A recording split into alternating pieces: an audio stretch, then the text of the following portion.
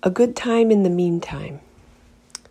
I feel like I'm at that restful moment at the top of the roller coaster when you can appreciate the thrilling view and your stomach isn't in your throat. I feel I've traveled some distance of late, like I went on a tour to the underworld and back, and now I'm like, oh yeah, laundry. I watched an infomercial for a dating coach who plays off my fear that I'll be alone forever, and I wonder if I should get down to business in the love department and pay someone to help me find the one. But my gut says, nah. I've just discovered, uncovered, unburied, dug up, dusted off, freed, emancipated, birthed, washed thoroughly, and worshipped at the feet of my true self.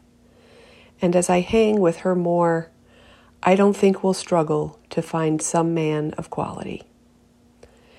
I've always walked toward the vision my heart saw, and I've only now just caught a glimpse of her silhouette, and I've seen what she likes to do, and I think if we go to the ocean to swim, and the sauna to soak, and the dance hall to Lindy Hop, and maybe the writers group or poetry slam, or wherever else she wants, I think if we do these things, that the beauty of my life will expand and be made visible, and that creates a space for love with another to show up.